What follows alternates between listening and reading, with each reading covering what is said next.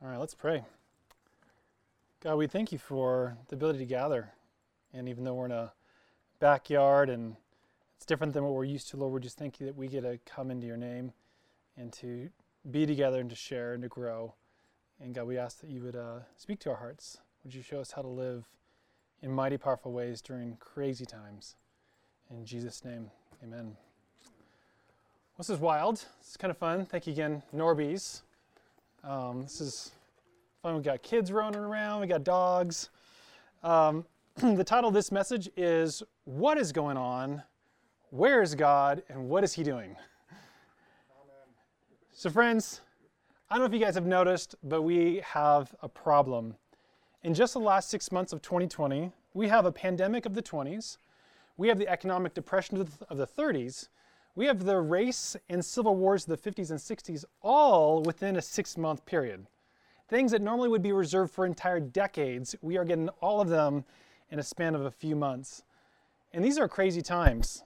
There are reports of just the outcomes and the effects of the pandemic on families. And the Journal of American Medicine said that depression itself is up 300% since the start of the pandemic. And we see incredible rise in anxiety, abuse, suicide, addiction. It's all surging now. And so these are some of the crazy problems that our world is right now wrestling with. But these are not the problems that I want to talk to you about today. There's actually one problem I want to talk to you today about, is that this is the greatest opportunity that Christians have ever had to be the salt and the light for the world, to be the hope of the world, and they are severely missing it. We are in such a great opportunity now for the body of Christ to actually reach into the needs of people who are hurting. And I'm finding, in my experiences, maybe yours, that Christians are coming up short. They don't know really what to say. They don't know how to shine. And so why are we missing it? Why are so many Christians, if you look at the average Christian life with the average non-Christian life, like their lives are really not that wildly different. We are all going under circumstances that are really challenging and trying, but the outflows and the fruit of our lives is really not all of that different. And I have a theory, is I think that most Christians actually don't know what to make of these times. I think they look at what's happening, the pandemic, the recession, and they don't know really how to explain it. They don't know what the response should be. But yet, in times of crisis is also times of great seeking. There's something like a crisis where life throws a curveball at you, where all of a sudden you start seeking, what is God? Who is God? What is He doing? And so I believe there are millions of people who are trying to find out what is going on, where is God, and what is He doing in these times. And Christians should have the answer, but most don't. And if you were to ask the average Christian, hey, what is going on? Where's God and what is He doing? You would be lucky to get any answer, as they would try to explain the civil unrest, the pandemic, the recession, the wildfires, the political turmoil. You ask them, where is God in all this? What is He doing? What's going on? And what would they say? Well, a lot of them would just kind of like hide and not give you any answer. You might get a variation of one of three answers, and Krista will smile at this because we talk about this often. Which one of them is, Christians will often point to crazy times like this, and they'll say, this is all part of God's plan. And like, thousands of people dying? It's part of God's plan?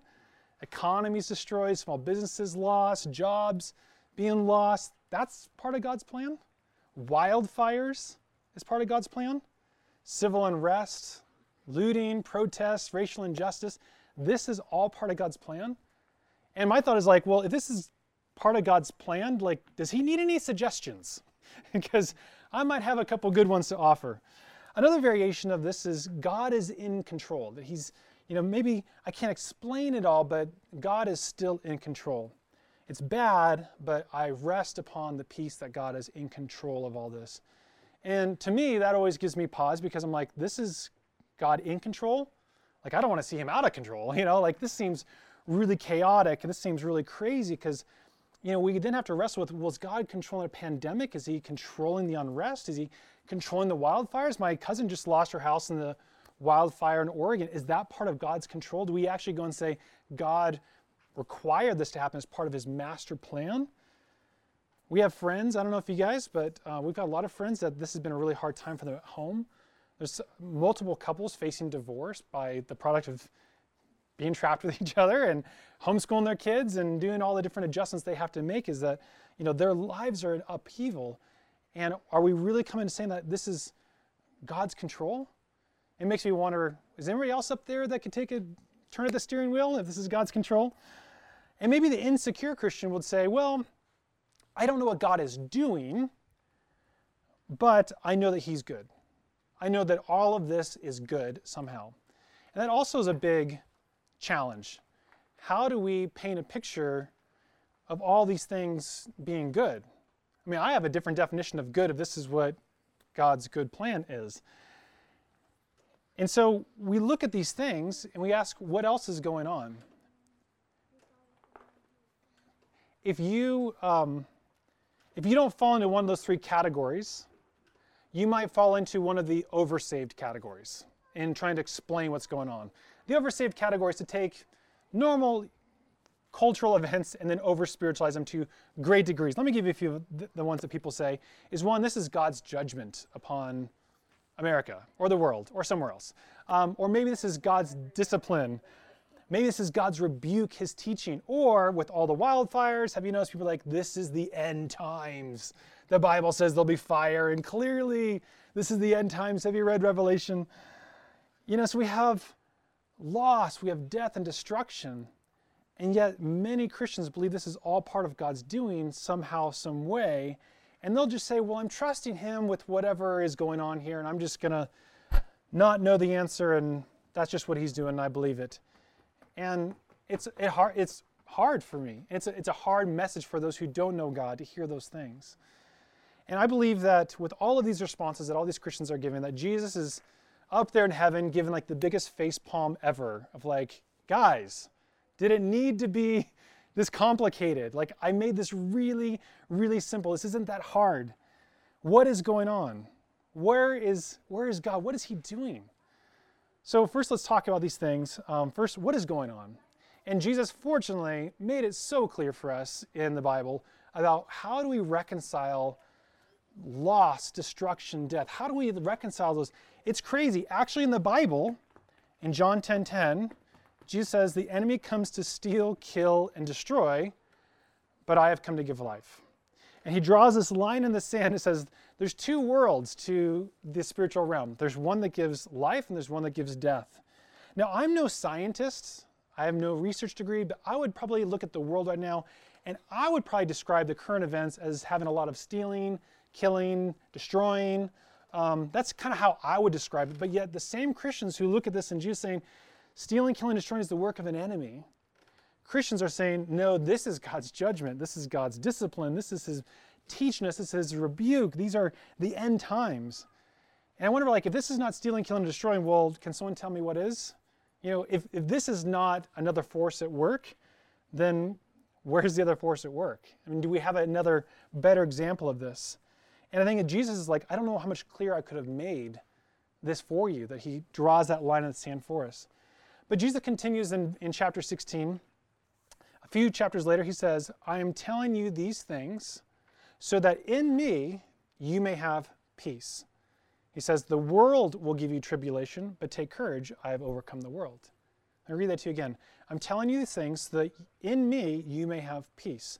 The world will give you tribulation, but take courage, I have overcome the world. Do you notice that he sets it up and says, I'm telling you this in order that you may have peace. He's telling us like, I'm about to give you something and the outcome is peace. And it says, the world is going to bring tribulation, but I have overcome the world. And that is to cause us peace, which is great because he says, I've overcome the world. Notice he didn't say that I will be giving you tribulation. He says, the world will be giving you tribulation. And knowing that is how we actually can have peace. We understand that it's not God who gives us tribulation, but it is the world. And we can have peace because Jesus has overcome that which is against us. This is revolutionary thought in a lot of Christianity because a lot of Christianity thinks that God is sending all these things. And I just look at this and I'm like, man, God has made it so clear that we only can have peace in him by disconnecting the calamity, the trials, the tribulations, the death, the disease. We need to separate that from God's plan upon us. So Jesus was really clear that we can have peace in him. But again, how does that work if you believe that God is bringing all this about our world and bring this to us? If you think that God is sending a pandemic, how could you have peace in God? So maybe I can say it this way, is that if you think God is causing the pandemic and the civil unrest, the economic destruction, the wildfires, you actually cannot have peace in him, the way that he tells us to have peace. He's like, have peace in me. The world is going to give you trials and tribulations, but I've overcome the world. If God is inflicting all this on humanity, he can't be the single source of peace. You can't be the inflictor and the comforter at the same time. Because he says very clearly, the world gives you tribulation, but I've overcome the world, and because of that, you can have peace in me. And God can't be controlling the world while also claiming victory to have overcome the world. We see these differences all throughout Scripture where we find God making his victory known, but also we have this theology that says, well, God causes everything. So we need to break those apart. But you might be saying, well, wait, I always thought that God had control. It's like somewhere in the Bible, right? That God controls everything, God controls the world. Believe it or not, there's not a single verse in the entire Bible that says God controls the world. There's one verse that says that somebody controls the world. And it's 1 John 5:19 says, we are children of God, and the whole world lies under the control of the evil one. And so right there, we see plainly what is going on. There's actually another entity that is at force here. Now, a single passage tells us that God controls the world, but we have a very clear and literal terms of someone who is. And we need to understand, maybe you have a challenge with that. A good way to think of it is like that God is in charge, but not in control. He has all authority, but he's given rulership to those who are on the earth. And to the degree that we can be influenced by other people, by the enemy, then those forces can control the earth. But God is not controlling us. He's not controlling whether we're here or not. He's not controlling that we had wine instead of grape juice. He is letting us rule on the earth. So to the question of like, what is going on? How does a Christian look at what's going on and give a really biblically sound explanation for what's going on? And I have it for you. It is that the world has brought forth tribulation. Where's God in this? Well, this is the world's doing. Whether you want to blame it on the free will of man, whether you want to blame it on evil or racism, or whether you want to blame it on prejudice, like the world, like God loves us and loves our free choice so much that he allows the world to cultivate what it wants.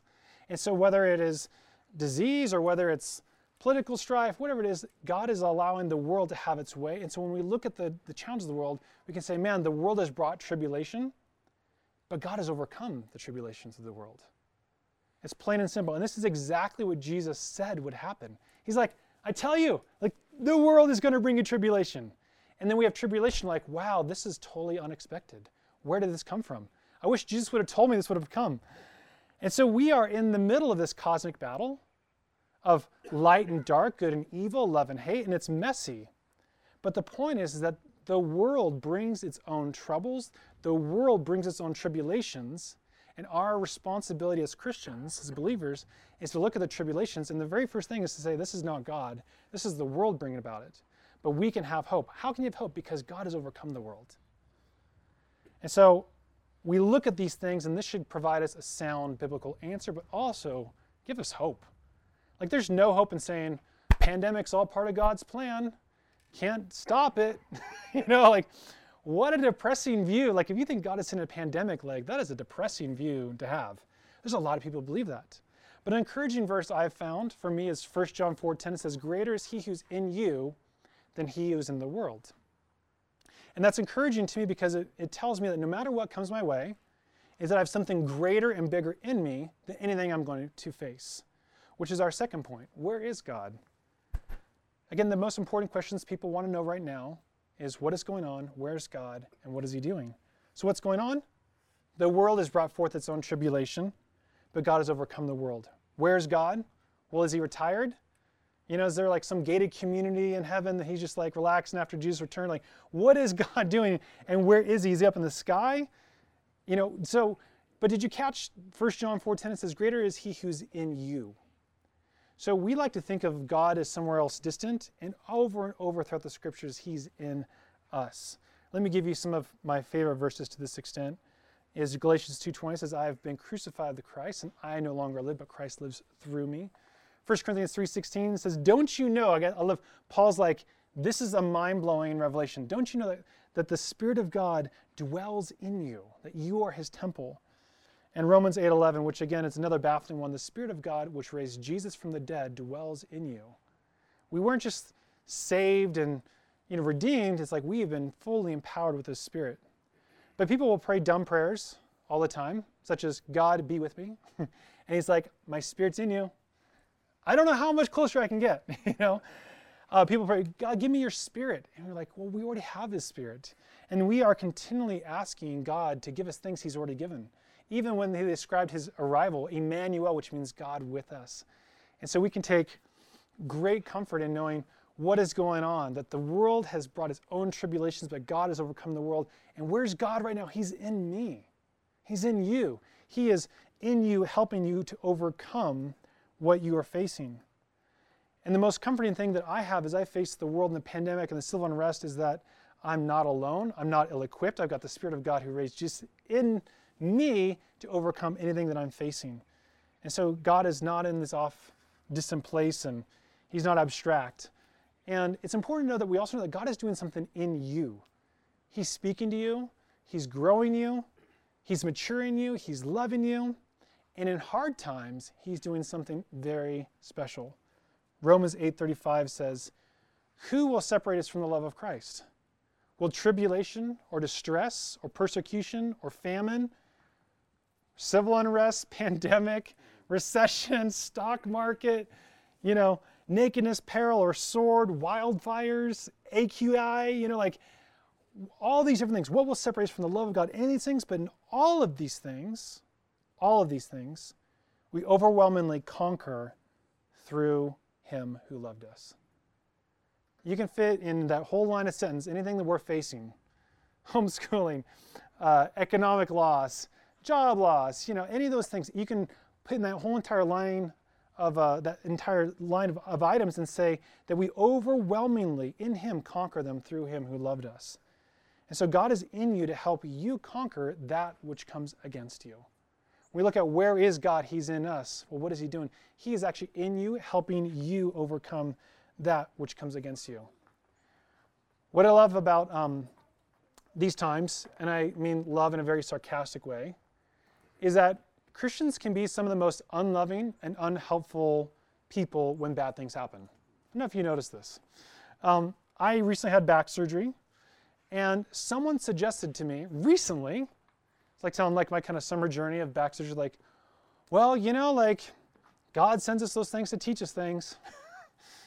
There's just some things that only God can teach us through these things. And I'm just kind of twitching, trying to keep a polite face on.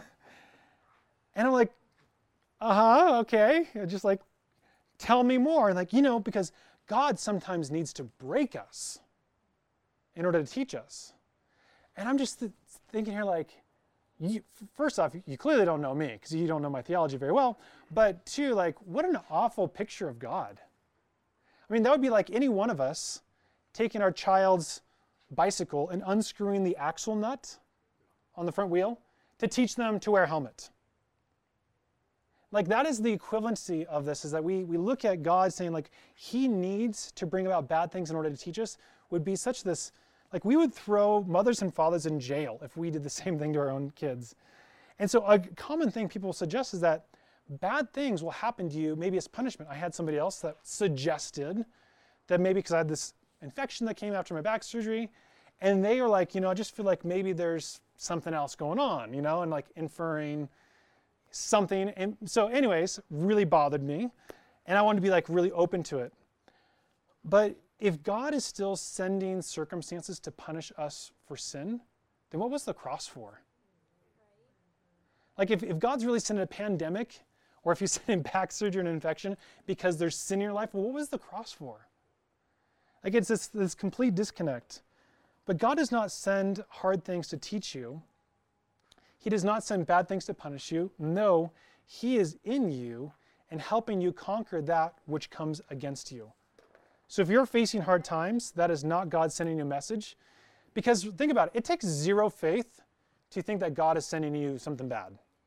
Most people, when something bad happens, the first thing is to shake their fist and why God? Maybe you've thought that in these times, like, why Lord? And it's our first inclination.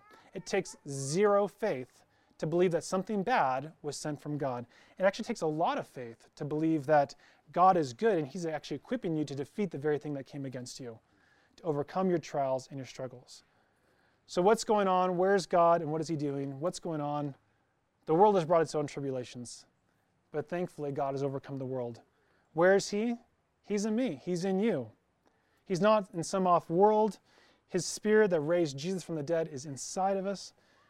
And what is he doing? Well, we know he's not sending trials. He's not rebuking you with wildfires. He's not punishing you. He's not correcting you with a terrible air quality index today. No, God is actually helping you. He's in there to help you overcome, which is our last point, is that God is helping you overcome every single thing that is facing us in this world, whether large or small. Sometimes I reserve bigger things for God and smaller things, but he wants to have it all. He's like, I'm equipping you for everything. The smallest of things that bother you, the smallest of things that are against you.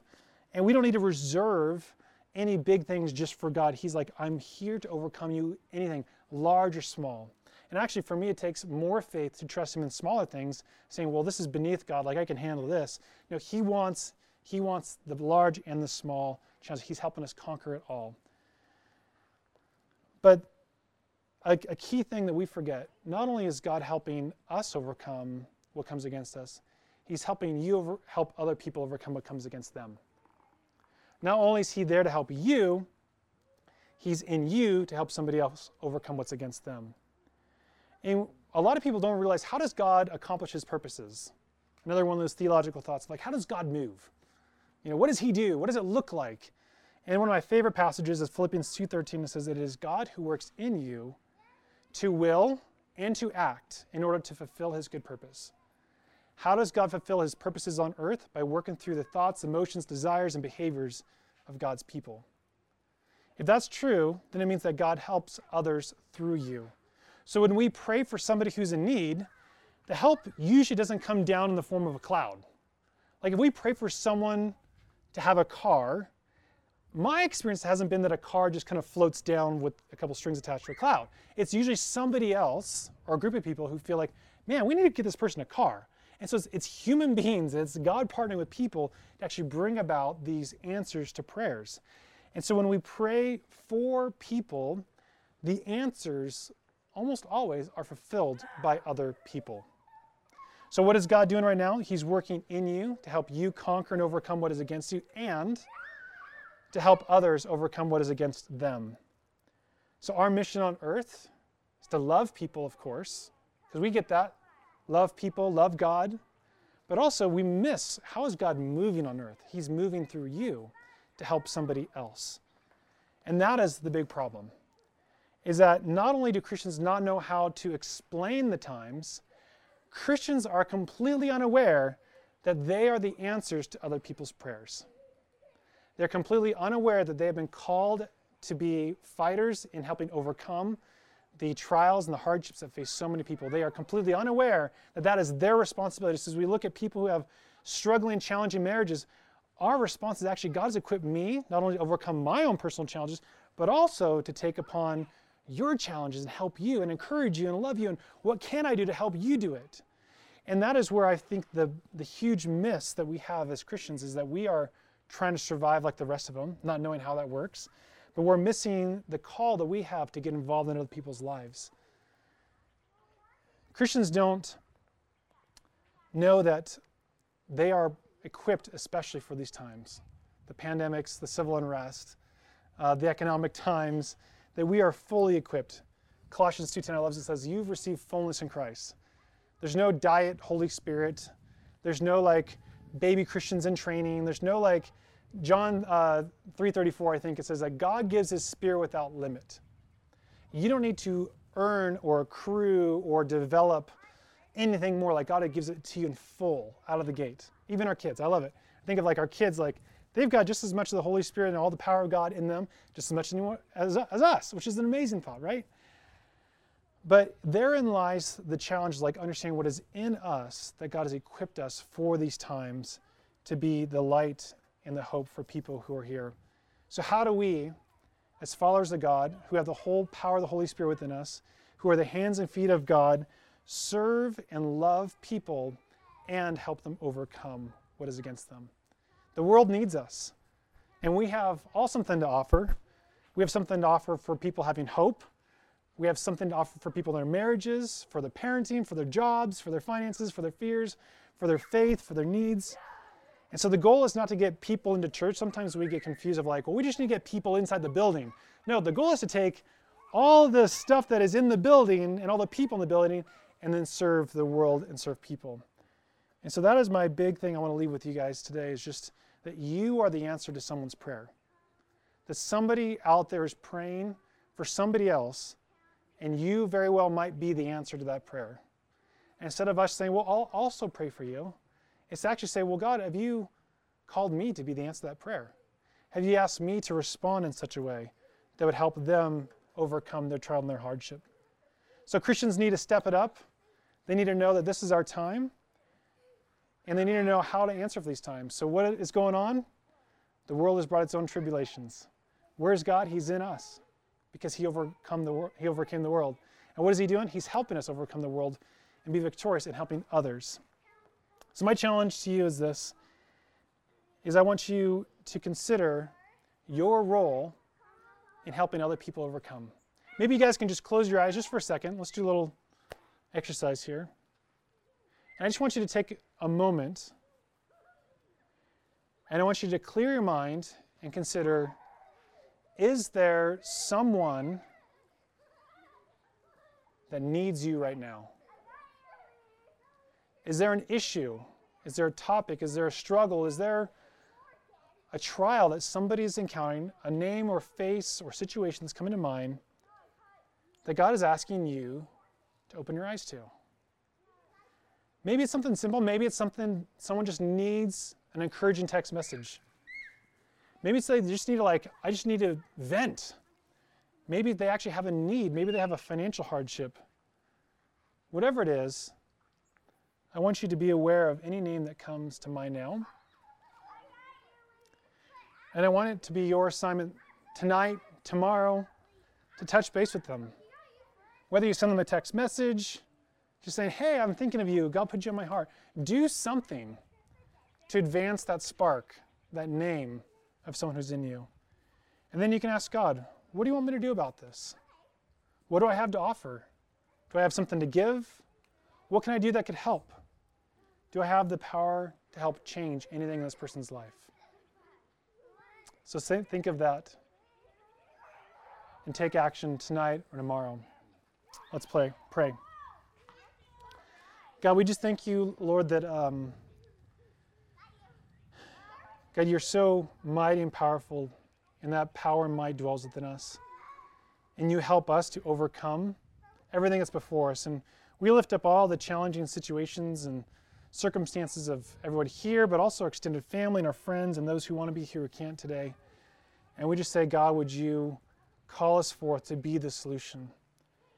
Lord, we just pray that you would invade our dreams and our thoughts, give us names and people and ideas for how to help other people get through these times and to overcome. And thank you, Lord, it's not by us. It's through you. It is that you in us that's conquering all these challenges. And it's you who's going to help everyone else overcome and conquer them as well. We love you, Lord, and we thank you for our time here in Jesus' name. Amen.